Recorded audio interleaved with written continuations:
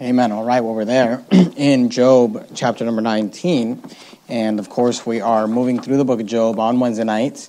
And if you've been with us, you know that the major section, the middle section, the predominant section of the book of Job is this conversation between Job and his three friends, Eliphaz, Bildad, and Zophar.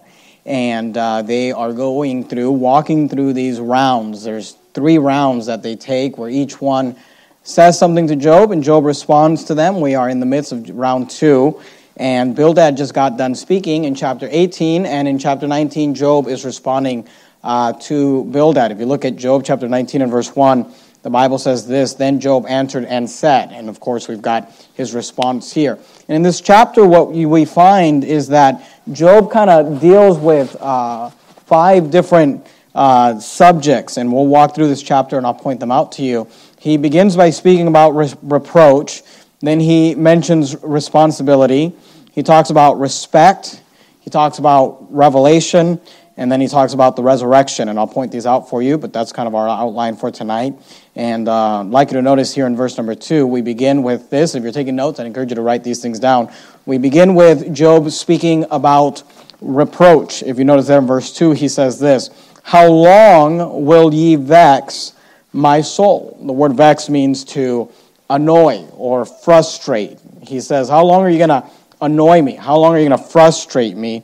And then he says this, "And break me in pieces with words." And what we see here is that Job begins by talking about the fact that his friends are reproaching him, and he's talking about the fact that they are using their words against him. And there is this wrong use of words that we often have, in our daily lives when we speak to people. It is a very common thing. Hopefully it's not a common thing in your life and in my life, but it's very common for people to use their words wrongly, to use their words in a negative way. And here Job points out to us just 2 ways in which people do that. He says, the first one is this: we use our words wrongly when we use our words to cut people down. That's what he's referring to there in verse 2. He says, "How long will ye vex my soul?" And he says, "And break me in pieces with words." Notice verse 3. He says, "These 10 times have ye reproached me. Ye are not ashamed that ye make yourselves strange to me." And the word strange there is not the way we use the word strange today. We use the word strange like if something's weird or something's odd. The word strange there is referring to something being foreign. And he's saying, you're treating me like a stranger. Job is basically saying, I thought we were friends. I thought you were my friends. I thought you were coming here to comfort me. But instead you are speaking to me as though you don't know me. You're treating me as though I am a stranger. He says these 10 times, you have reproached me and you break me down with words. And oftentimes what you find when people use their words in a negative way, they feel the need to cut someone down. They may think, like Job's friends thought of him, that maybe you've just got too many nice things going on in your life. You've got too many positive things going on in your life. You've been blessed, far too long. And it's their job to use their words to kind of cut you down to size, to put you in your place. But I will say this, because here's the truth, you know it and I know it when we're doing this. You and I know when we are using our words, and you can try to spiritualize it, you can try to whatever you want to do with it, but you and I know when we are using our words as a tool, or I should say as a weapon to cut somebody down, and that is a wrong use of our words. Then Job says this, not only have you used your words to cut me down, but he says you've used your words to magnify yourselves. Look at verse 4. "And be it indeed that I have erred, mine error remaineth with myself." We're going to come back to that verse here in a minute. Verse 5. "If indeed you will magnify yourselves against me and plead against me my reproach." And this is 2 things that go hand in hand. People often will try to cut you down and magnify themselves in the same process. They'll try to bring you, put you in your place and tell you where you're wrong and why you're worthless and why you're this and why you're that.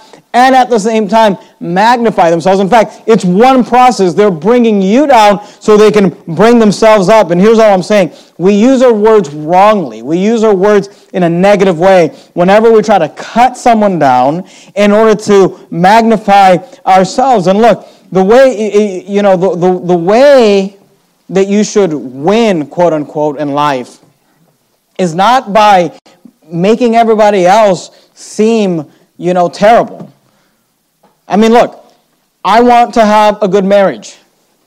I don't want to make it seem like I have a good marriage by cutting down your marriage and pointing down, I don't win, right? I don't win in my marriage. I don't win in my parenting. I don't win as a pastor.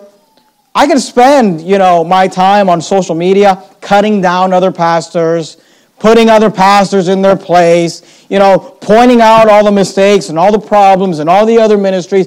I could do that, but honestly, and the only reason I would do that and the reason people do that is to magnify themselves. But at the end of the day, I still stink, right? I mean, at the end of the day, you got these pastors who, they've been in ministry for like 20 years and they can't get more than 8 people to show up to hear them preach. So they decide that they're going to cut down everybody else who they think is succeeding or whatever. But you know what? At the end of the day, I'm still preaching to 8 people. It didn't help me. Instead of spending my time trying to cut people down in order to magnify myself, why don't you spend your time just getting better? Why don't you spend your time just getting better at life? You say, well, let me point out all the problems in everybody else's marriage. That'll make me feel better about my marriage. Why don't you just try to be a better husband or a better wife? Let me point out all the problems in everybody else's parenting. That'll make me feel better about my kids being out of control. Why don't you just get your kids in control? Instead of cutting people down in order to magnify yourself, why don't you just stop worrying about everybody else and just work on yourself? Work on whatever it is that you've got to do in life. See, there's a positive way and there is a negative way to use our words, and it is always negative when we are cutting people down in order to magnify ourselves. And let me just say this, it is usually the case that we are cutting people down in order to magnify ourselves. Go to the book of Ephesians if you would. You're there in the book of Job. Ephesians chapter 4. Matthew, Mark, Luke, John, Acts, Romans, 1st, 2nd Corinthians, Galatians, Ephesians chapter 4. The point is this, I can cut everybody else down on everything else, but if I'm failing in whatever area I'm trying to make myself better at, when I get done, I'm still failing. So it'd be better to just try to succeed. To try to better yourself. Become a better Christian. Become a better employee or employer. Become better at whatever it is that you are trying to do in life. There's a wrong way of using our words. Cut people down in order to magnify ourselves. And then there is a right way of using our words. Ephesians chapter 4. When you get to the book of Ephesians, do me a favor and put a ribbon or a bookmark there because we're going to leave it and we're going to come back to it. Ephesians chapter 4, look at verse 29. The Bible says this, let no corrupt communication proceed out of your mouth. Ephesians 4:29. Let no corrupt communication proceed out of your mouth, but that which is good to the use of edifying, that it may minister grace unto the hearers. And for those of you that have been here for any length of time, you've heard me teach this in the past, but when it comes to our words and the right use of words, there's 3 questions I like to teach. I've taught this to our children. I've taught it to our church family as well. It's good for the kids and it's good for the adults. And there's always 3 questions you got to ask yourself when it comes to your words. If you're ever curious or if you're ever wondering, am I using my words properly? Is my spirit right in this? Am I trying to cut somebody down in order to magnify myself, or am I actually trying to help this individual? Because I'm not saying that there's not a time or a place to correct somebody, to try to help somebody out. You say, well, how do I know if I'm doing it correctly? Well, there's 3 questions that you should really ask yourself, and they're all kind of found in this verse. The first one is this, is it true? I mean, the Bible says, let no corrupt communication proceed out of your mouth. The word corrupt means with error, or dishonesty, or in corruption, not pure. So the Bible says, let no corrupt communication proceed out of your mouth. Because honestly, most of the time, when we're trying to cut someone down in order to magnify ourselves, we tend to say things that are not true, or we tend to exaggerate things to a point where they're not really real. So you always got to ask yourself, if you find yourself having to correct somebody, having to deal with something, having to use some words that might seem confrontational, you got to ask yourself, is it true? Because the Bible says, let no corrupt communication proceed out of your mouth. Then you got to ask this question, is it kind? Look at the last part of verse 29. That it, the word there, it's referring to your words, that it may minister grace unto the hearers. So what does the word grace mean? Well, it means unmerited favor. Same thing that got you salvation, right? For by grace are you saved through faith. Well, he doesn't deserve me talking to him, or she doesn't deserve me talking to her, or they don't deserve me. Well, last I checked, you didn't deserve salvation either. And if God can give you salvation by grace, then God says, make sure your words are with grace. Well, they don't deserve it. And the question is not, do they deserve it? The question is it kind? You got to ask yourself, is it true? Is it kind? Then you got to ask this question, is it necessary? Is it necessary? Notice again, verse 29, let no corrupt communication proceed out of your mouth.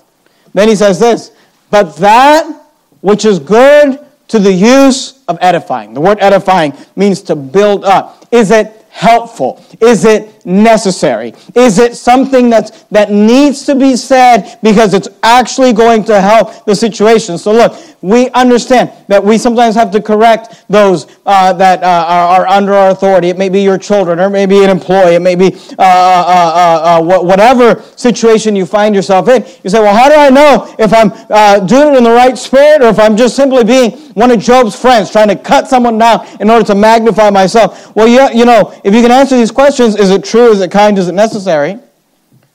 If you can answer all those with an affirmative, then you're probably good.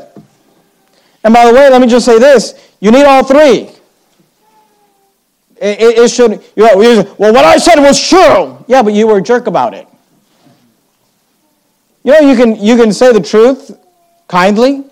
I think there's a verse about that, speaking the truth in love. I'm not saying that we don't confront sin. I'm not saying that we don't earnestly contend for the faith. But look, is it true? Is it kind? Is it necessary? Do you really need to say that? Do you really need to bring that up? Is that really something that needs to be dealt with? There's the wrong use of words, and there's the right use of words. Keep your place there in Ephesians. Go back to Job if you would. The wrong use is when we use our words as a weapon to cut people down in order to magnify ourselves. The right use of words is when we use our words and we filter them through these questions. Is it true? It should always be true. Is it kind? We should always strive to be kind. And is it necessary?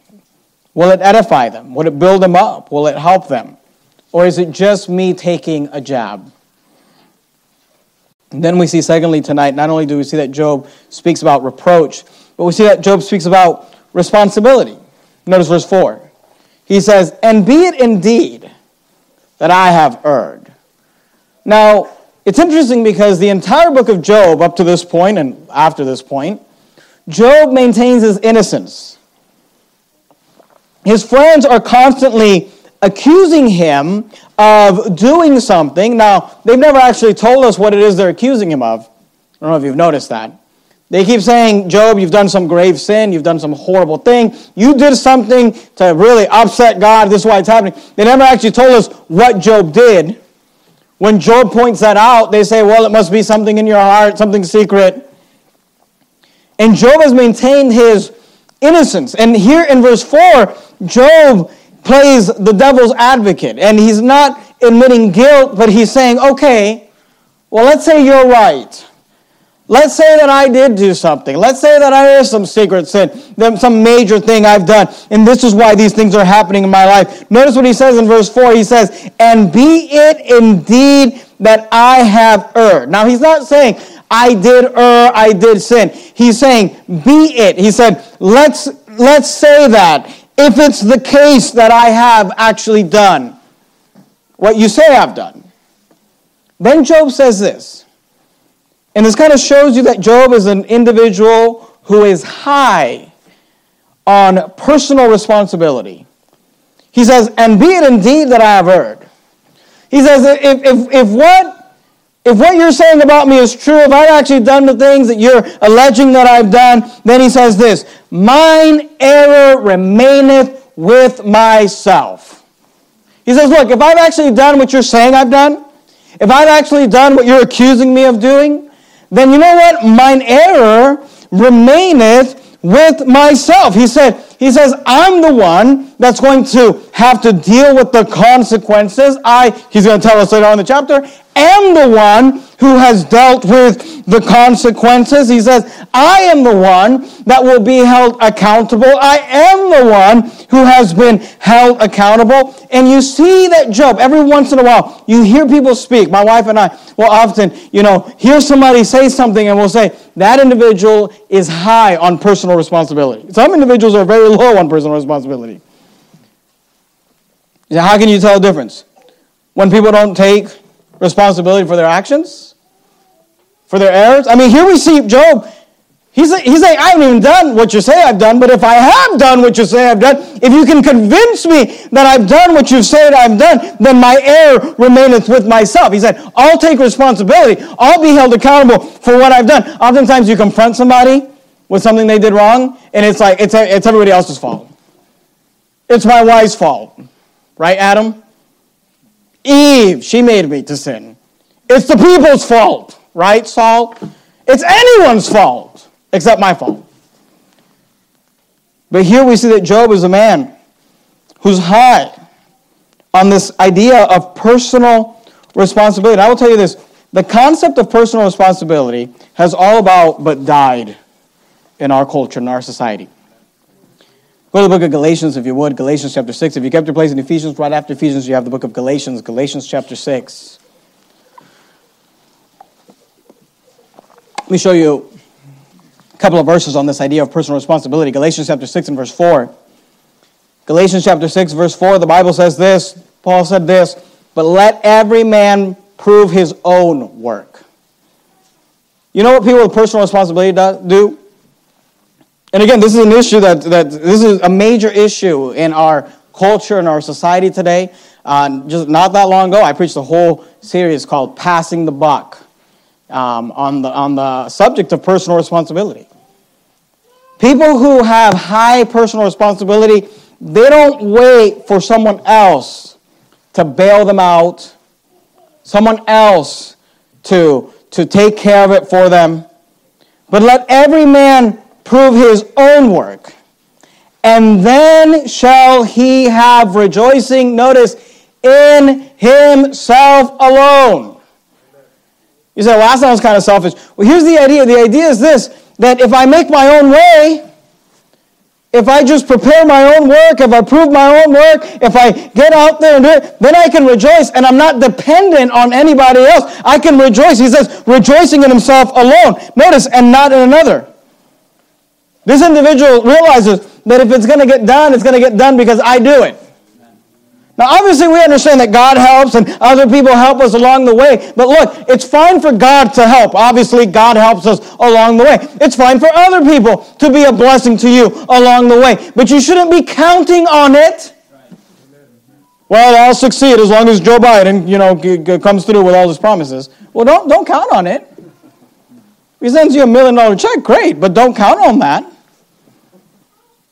Don't be dependent. He says, let every man prove his own work, and then shall he have rejoicing in himself alone, and not in another. Notice verse 5, for every man shall bear his own burden. Every man will bear his own consequences. Every man will bear his own responsibility. Go to the book of Exodus, if you would, Exodus 21. You've got Genesis, then the book of Exodus, Exodus 21. While you turn there, let me give you a definition and an illustration. Let me define personal responsibility for you, because this word responsibility sometimes is difficult to define. Or at least people act like it is. Responsibility or personal responsibility is the concept or idea of being accountable for your own actions and the actions of those under your authority. When you say, I am responsible, and by the way, all leaders need to say they are responsible. Leadership and responsibility go hand in hand. You cannot be a leader while dodging responsibility. When you say, I am responsible, husband, when you say, I am responsible, dad, when you say, I am the responsible boss, when you say, I am responsible, what is that idea? It is a concept or idea of being accountable for your own actions and for the actions of those who are under your authority. I'll give you a personal illustration. This literally just happened last week.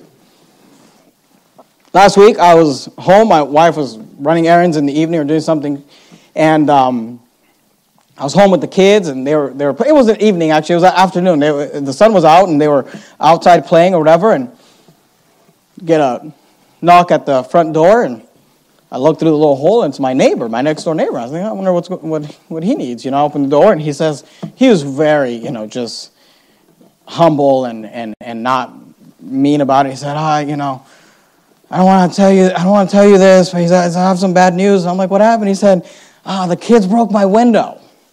And my kids were out in the backyard, and they're playing basketball, and the ball had gone over the fence, and they broke his window.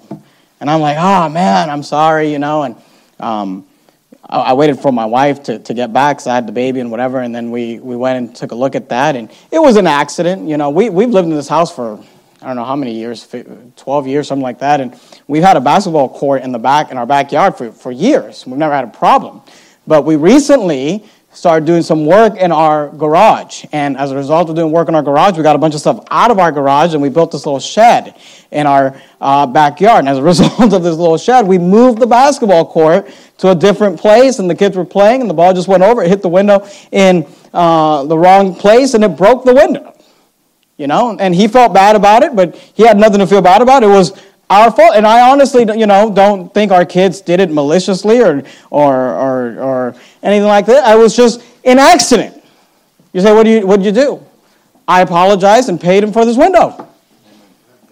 I said, hey, I'm really sorry. I said, we'll replace your window. And I said, I can try to call and find a guy. He says, I know a guy. He said, look, if you know somebody that you like and you trust to work on your home, just have him send me the bill. And he had them call me later that night, and I paid the guy, and within 24 hours, that window was replaced. You say, why would you make sure it gets done in 24 hours? It's called personal responsibility.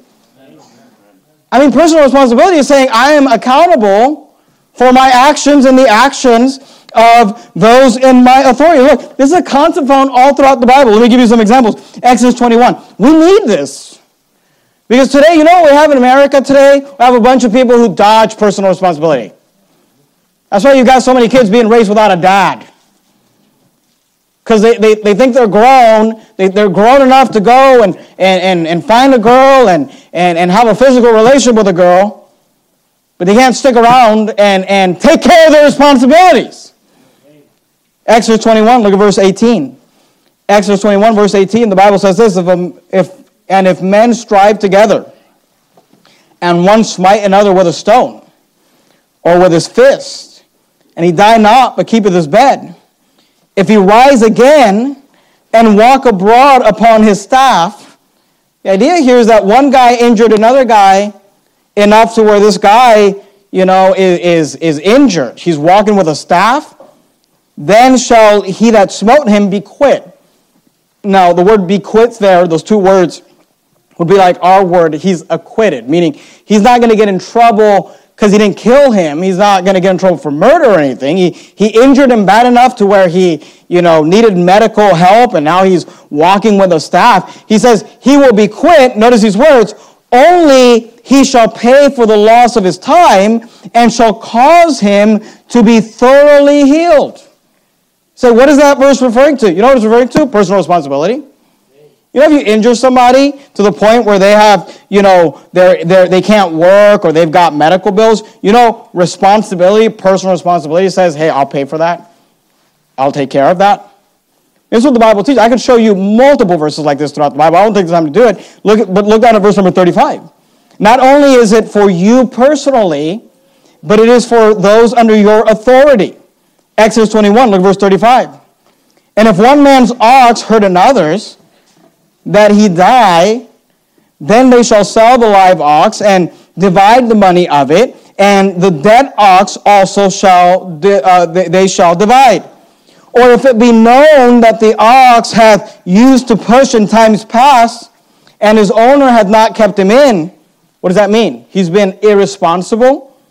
Notice, he shall surely pay ox for ox, and the dead shall be his own. You say, what is this teaching? Here's what it's teaching. If you damage somebody's property, then you should be responsible enough. You're accountable for your actions. So, oh no, it was my kids. Oh, right. Because that's what I'm supposed to tell a neighbor, right? Well, like, hey, take it up with the 13-year-old. I don't know. Or it was my beast.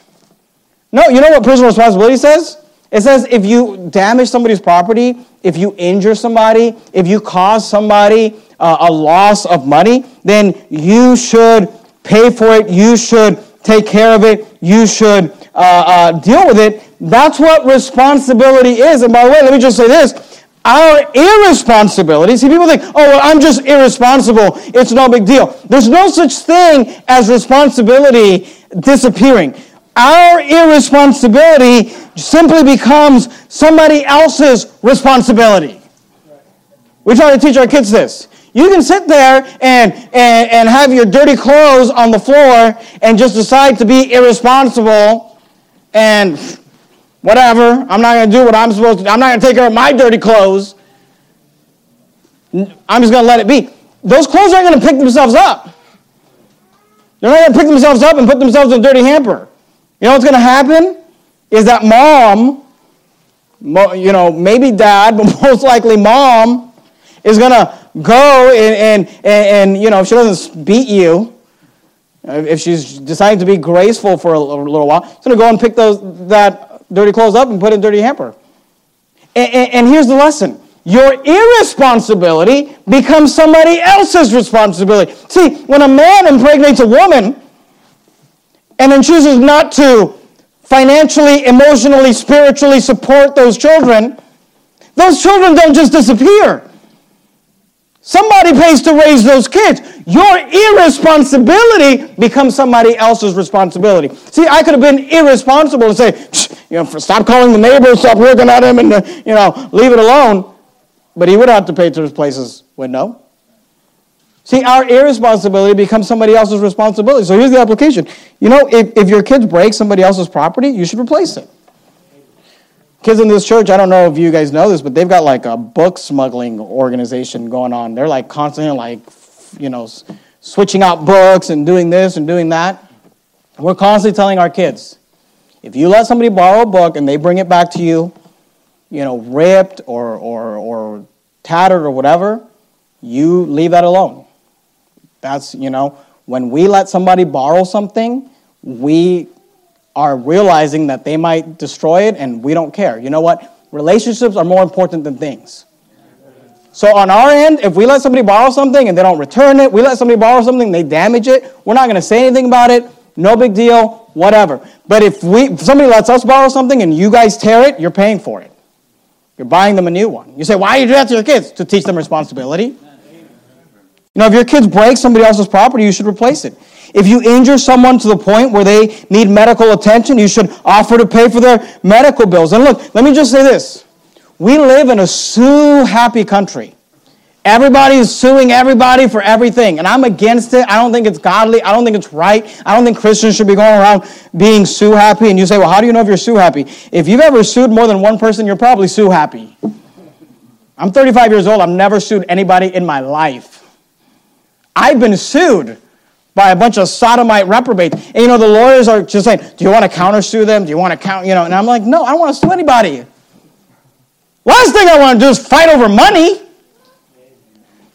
I'm against this sue-happy society, but I will say this. The reason that we live in a sue-happy society is because people lack responsibility. It should never be said of you as a Christian that someone had to sue you. Someone had to sue you to get you to take care of your responsibility. The neighbor had to sue you to get you to replace that window. That should never be said of a Christian. We should be high on personal responsibility. We should have high levels of personal responsibility, which means what? It means that we take accountability for our actions and the actions of of those that are under our authority, whether it's your beast, whether it's your kids, whether it's your employees. You should be high on personal responsibility. Go back to Job 19. Look at verse 4. Job 19, verse 4. Notice again Job's responsibility. And be it indeed that I have erred, mine error remaineth with myself. If indeed you will magnify yourselves against me and plead against me my reproach, he says, know now that God hath overthrown me. He's saying, look, if I've sinned like you say I've sinned, then hasn't God punished me enough? Know now that God hath overthrown me, and hath compassed me with his net. Behold, I cry out of wrong, but I am not heard. I cry aloud, but there is no judgment. He hath fenced up my ways, that I cannot pass, and he hath set darkness in my paths. He hath stripped me of my glory. His glory is his renown or his honor, and taken the crown from my head. The crown is that which symbolizes authority. Notice verse 10. He hath destroyed me on every side, and I am gone, and mine hope hath he removed like a tree. He hath also kindled his wrath against me, and he counteth me unto him as one of his enemies. His troops come together and raise up their way against me and encamp round about my tabernacle. Here's what Job's saying. Job's saying, look, if I've done what you say I've done, then mine error remaineth with myself, and I'll accept that punishment because Job is responsible. And when it comes to accountability, see, it sometimes it stinks, right? I mean, the neighbor knocks on your door, and all of a sudden, I'm writing out a check for $250. They're like, I didn't put that in my budget.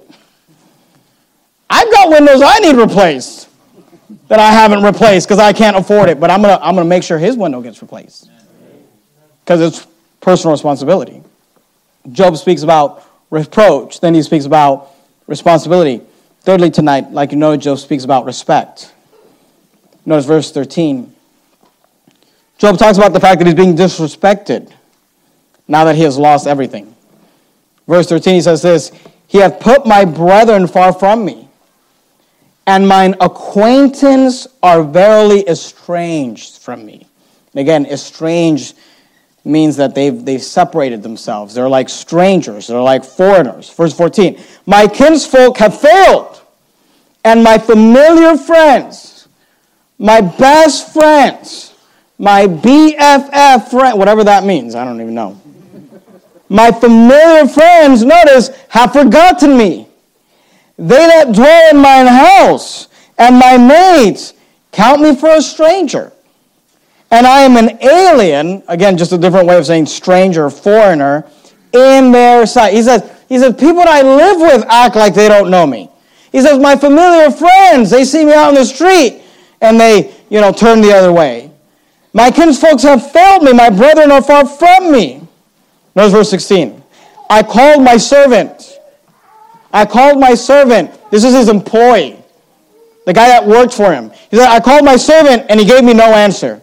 I entreated him with my mouth. Notice, not just his employees, it's also his wife, verse 17. My breath is strange to my wife. He said, my wife and I lack such a relationship at this point that my breath is like a stranger's breath to her. Though I entreated for the children's sake of mine own body. Yea, he says, young children despise me. I arose and they spake against me. That's like the cursed children from Sunday night. Verse 19. All my inward friends abhorred me, and they whom I loved are turned against me. And Job talks about the fact that he's being disrespected now that he has lost everything. And here's kind of the application. Go to the book of Proverbs if you would. Proverbs 19, you're there in Job, Psalms, then you have the book of Proverbs, Proverbs 19. And the problem is that Job had a lot of fair weather friends. He had a lot of friends that respected him because he was a big deal. Because he was successful. Because he was the big dog. Because he had a lot of money. Proverbs 19 and verse 4 says this. Proverbs 19 and verse 4 says, wealth maketh many friends, but the poor is separated from his neighbor.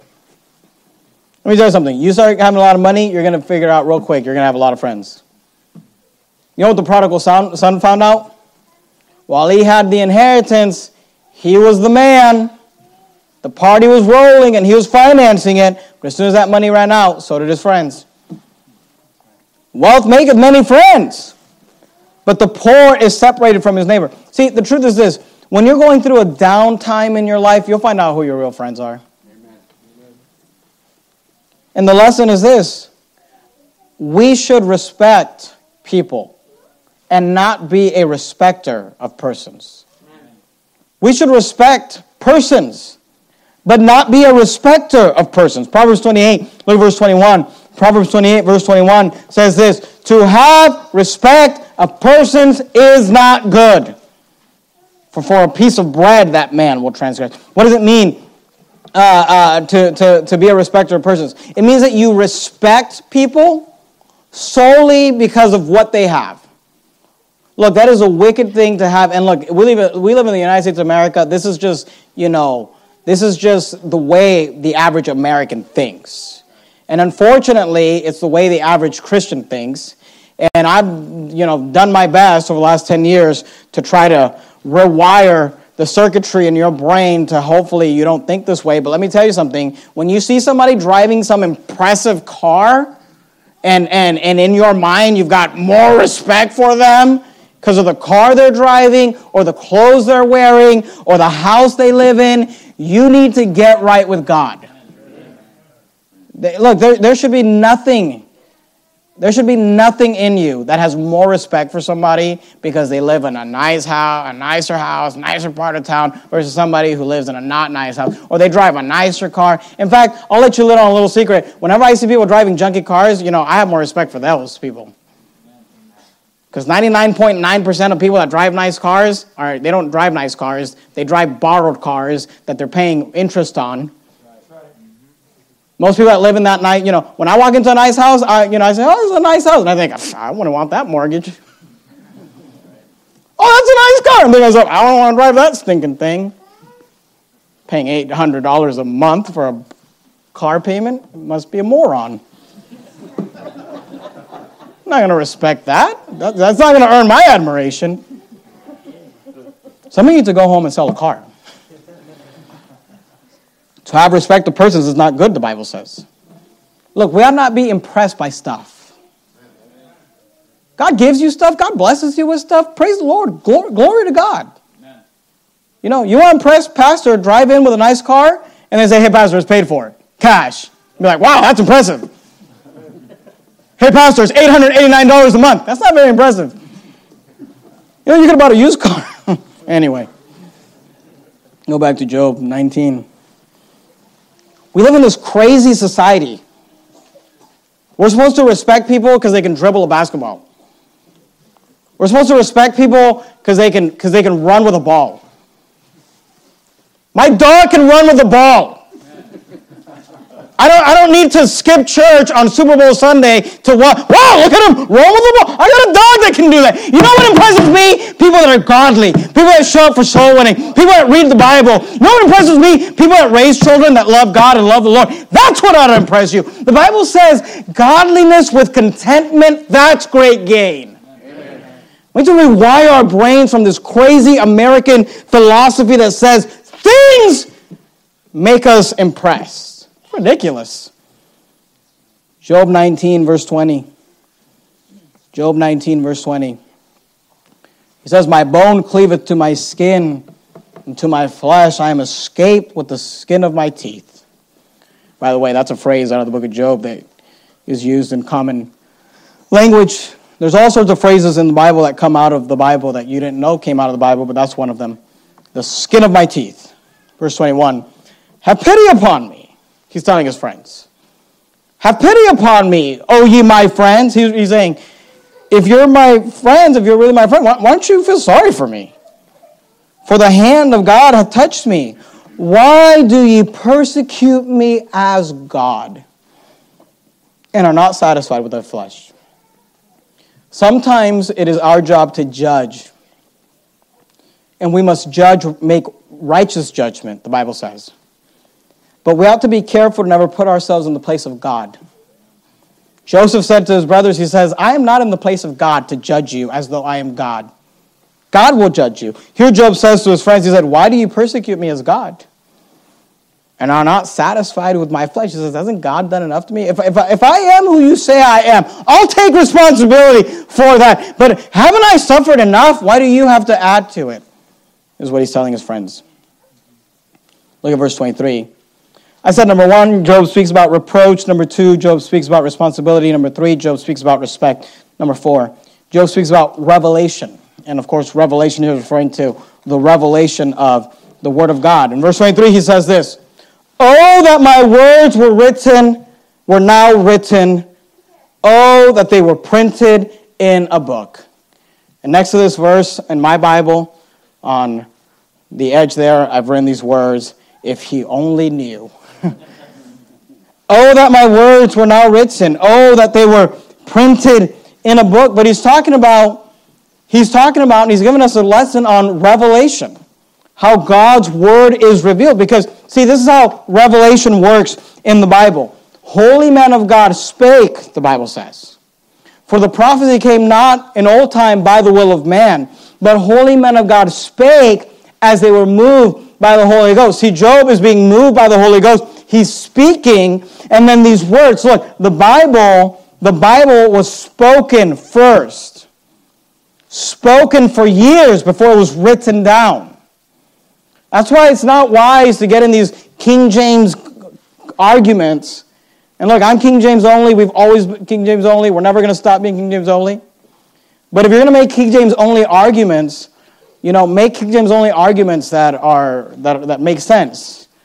And it's not wise to get in these arguments about, where the comma is or where the period is. Even spellings. I've got certain Bibles, I like how it spells certain words or whatever. But the Bible says that God's word was spoken. And when it was spoken, they're not giving you a spelling. They're just saying it. Obviously, language gets updated. And look, you say, well, the spelling change. Is it the same word? If it's the same word, then we're good to go.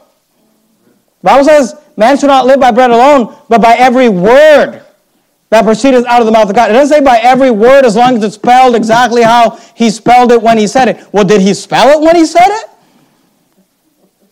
Oh, that my words were now written.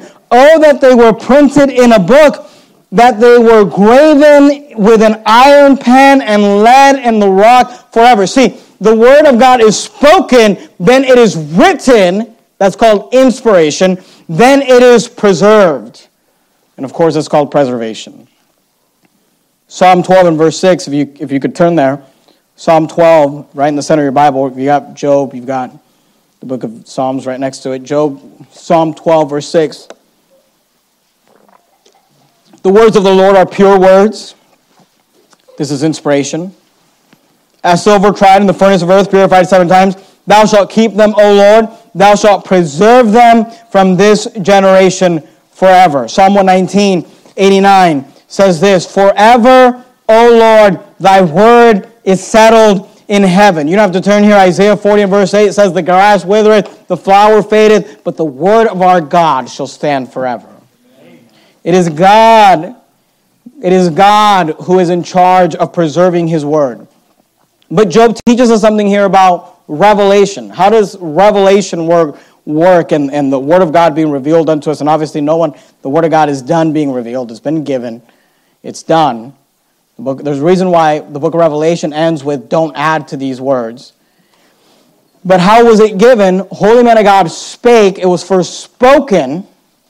That's why you read in the book of Jude about, the words that Enoch spoke in the Old Testament. And the word of God has always been on this earth. It was spoken, then it was written, and through those writings, of course, it's been preserved. Go back to Job chapter 19. Then Job speaks about the resurrection. And these are probably some of the most famous verses in the book of Job. Job chapter 19, verse 25.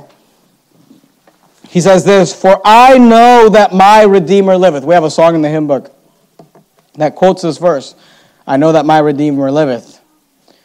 "For I know that my Redeemer liveth, and that he shall stand at the latter day upon the earth." See, you say, well, Job, because look, Job, as far as we can tell, Job was pretty early in world history. I mean, as far as we can tell, Job was probably living during the time when the children of Israel, the 400 and some odd years of the children of Israel were in captivity in Egypt after the patriarchs, before Moses, while they're living in captivity as slaves in Egypt. This is probably the time that the life of Job is being played out. It's pretty early in history, and this is what I mean. Job didn't have the book of 1 Thessalonians. He didn't have the book of Revelation. He didn't have the Olivet Discourse. He didn't have any of the Old Testament in the way that we know it, as far as the writings of Moses and the historical books and all that stuff. But yet Job, throughout this book, has been showing us, and even his friends have been showing us, that they have an understanding of doctrine, even end times prophecy, because he says, "For I know that my Redeemer," and the word Redeemer is referring to someone that will save you. In the Old Testament, they had this kinsman redeemer, someone that would redeem you from slavery and bring you out of bondage. He says, "For I know that my Redeemer liveth, and that he shall stand at the latter day upon the earth." He is referring to the fact Job does not know the name of Jesus. The name of Jesus is not revealed to the New Testament, but Job understands that the Messiah, the Christ, shall live, and on the latter day he shall physically stand upon the earth. This is a reference to the resurrection of Jesus Christ and the doctrine of the resurrection. Go to the book of Zechariah, if you would. Zechariah chapter 14, towards the end there of the Old Testament, you've got the minor prophets, Zechariah chapter 14 and verse 4.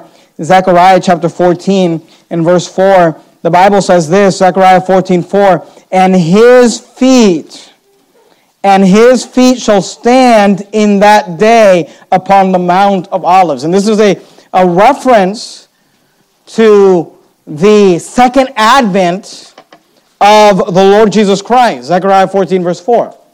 It's interesting because during the first advent of Christ, the first time he came to this earth, they asked him a question about his second coming, about the end times and the things that will lead to the end times.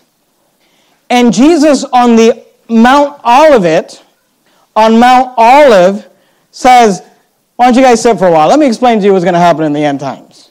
And he sits on Mount Olive, and he gives us what's known as the Olivet Discourse, where he explains all the things that are going to take place at the second coming, or before the second coming, and after the second coming of Christ. And then the Bible tells us in Zechariah 14:4, and his feet, when he comes back, his feet shall stand in that day upon the Mount Olive.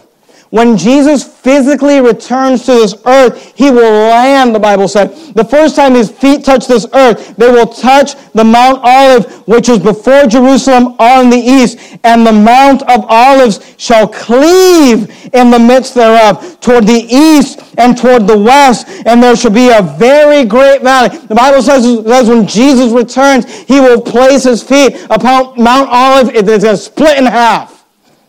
And there shall be a great valley, the Bible says. A great valley. And half of the mountain shall remove toward the north, and half of it toward the south. I just think it's funny that Jesus chooses Mount Olive to, let me tell you about the end times, guys. And then the Bible tells us he's going to land on that mountain and split it in half when his feet touch the ground. Job 19, look at verse 26. Job 19, verse 26. In verse 25, Job refers to the resurrection of the Redeemer, the Messiah, the Christ. We know him as the Lord Jesus Christ. In the Old Testament, they simply knew him as the Lord, as the Anointed. He says, "For I know that my Redeemer liveth, and that he shall stand at the latter day upon the earth." And then he says this, "And though after my skin worms destroy this body." What's he referring to? His own death. He says, look, I know my Redeemer liveth. and I realize that one day I'm going to die, and I know that even those, what he's saying, and though after my skin worms destroy this body, he says, I know that even after I die and I'm buried, this body will corrupt, worms will eat this body, and it'll decay. He says, yet in my flesh shall I see God. So what is he referring to? He's referring to the resurrection. He's saying, I know that I'm going to die and this body's going to get buried and worms are going to eat it. But here's what I also know, that because my Redeemer liveth, he says, even though my body is decayed, he says, I know that in my flesh I shall see God. What's he saying? He's saying, I know this body will corrupt, but will raise up incorruptible. I know that this mortal will die, but will rise up in immortality. Verse 27, he says, whom I shall see for myself, and mine eyes shall behold, and not another, though my reins be consumed within me. 1 Corinthians 15, if you would. We'll look at 1 Corinthians 15, we'll finish up. 1 Corinthians 15, verse 12. See, the doctrine of the resurrection is this, that if Christ raised from the dead, he will one day raise us up in the last day. That if Christ resurrected, if I know that my Redeemer liveth, then I can also be assured, though after my skin worms destroy this body, yet in my flesh shall I see God. 1 Corinthians 15, verse 12 says this, now if Christ be preached that he rose from the dead, how say some among you, there is no resurrection of the dead? That's the Jehovah's Witnesses, by the way. Look at verse 13. But if there be no resurrection of the dead, then is Christ not risen? And if Christ be not risen, now Paul's not saying that Christ is not risen. He's asking this question. It's a hypothetical. And if Christ be not risen, then is our preaching vain, and your faith is also vain. Paul is saying, and we could take the time to, 1 Corinthians 15 is all about the resurrection of Christ. We could take the time to do it. We won't look at it tonight, but he's saying, Christ is risen. And that gives us assurance that we will one day rise with him. Even though your body gets consumed and destroyed, even though worms, though after my skin worms destroy this body, yet in my flesh shall I see God, whom I shall see for myself, and mine eyes shall behold him, and not another. 1 John says that we shall behold him. It says that we shall see him, and we shall be like him when he comes back. Job 19, if you would, look at verse 28, we'll finish up. He says, but ye should say. Now, he started the chapter by telling us what his friends are saying. They're just cutting him down, magnifying themselves, telling him how terrible he is. And then he ends the chapter by saying, here's what you should say. But ye should say, why persecute we him, seeing the root of the matter is found in me? Here's what they're saying. Here's what he's saying. You should be asking yourself, why are you persecuting me? If I am everything you say I am, then isn't the root of the matter found in me? Aren't I the root of the matter? And again, Job speaking in these high personal responsibility statements. Then verse 29, be ye afraid of the sword, for wrath bringeth the punishment of the sword, that ye may know there is a judgment. What's he saying? Here's what he's saying. Jesus put it this way. With what judgment ye judge, ye shall be judged. With what measure ye meet, it shall be measured unto you again. See, this is why when it's time to deal with issues, and we must deal with issues from time to time, when it's time to correct somebody, when it's time to deal with stuff that happens, we should always, and I've tried to run our ministry this way, we should always try to lean on grace. Now, we don't hide things. We deal with things and we try to be biblical. We'll always try to be kind and graceful. You say, why? Why would you do that? Because look, you can come down hard on whoever you want, but one day you're gonna have somebody coming down hard on you. It may be God. So why should I show grace to people? Because we're supposed to treat people the way you'd like to be treated? Because maybe someday I'll need somebody to show grace to me? Job says, but ye should say, why persecute we him? Well, Job, why should we say that? Because you should be afraid of the sword, for wrath bringeth the punishment of the sword, that ye may know there is a judgment. He says, be careful about how you judge people. Be careful about making assumptions. Well, I know that there must be, I don't have any proof, I don't have any evidence about Job, but he must be. Hey, be careful about making assumptions. Because with what judgment ye judge, ye shall be judged. With what measure ye meet, it shall be measured unto you again. That ye may know there is a judgment. Let's bow our heads and have a word of prayer. Heavenly Father, thank you, Lord, for your word. Thank you for the Bible. Thank you for this chapter and these lessons that Job teaches us about reproach and responsibility and respect, about revelation and about the resurrection. Lord, I pray you'd help us to learn them, take heed to them, understand them, and apply them in our lives wherever they're applicable. In the matchless name of Christ we pray. Amen.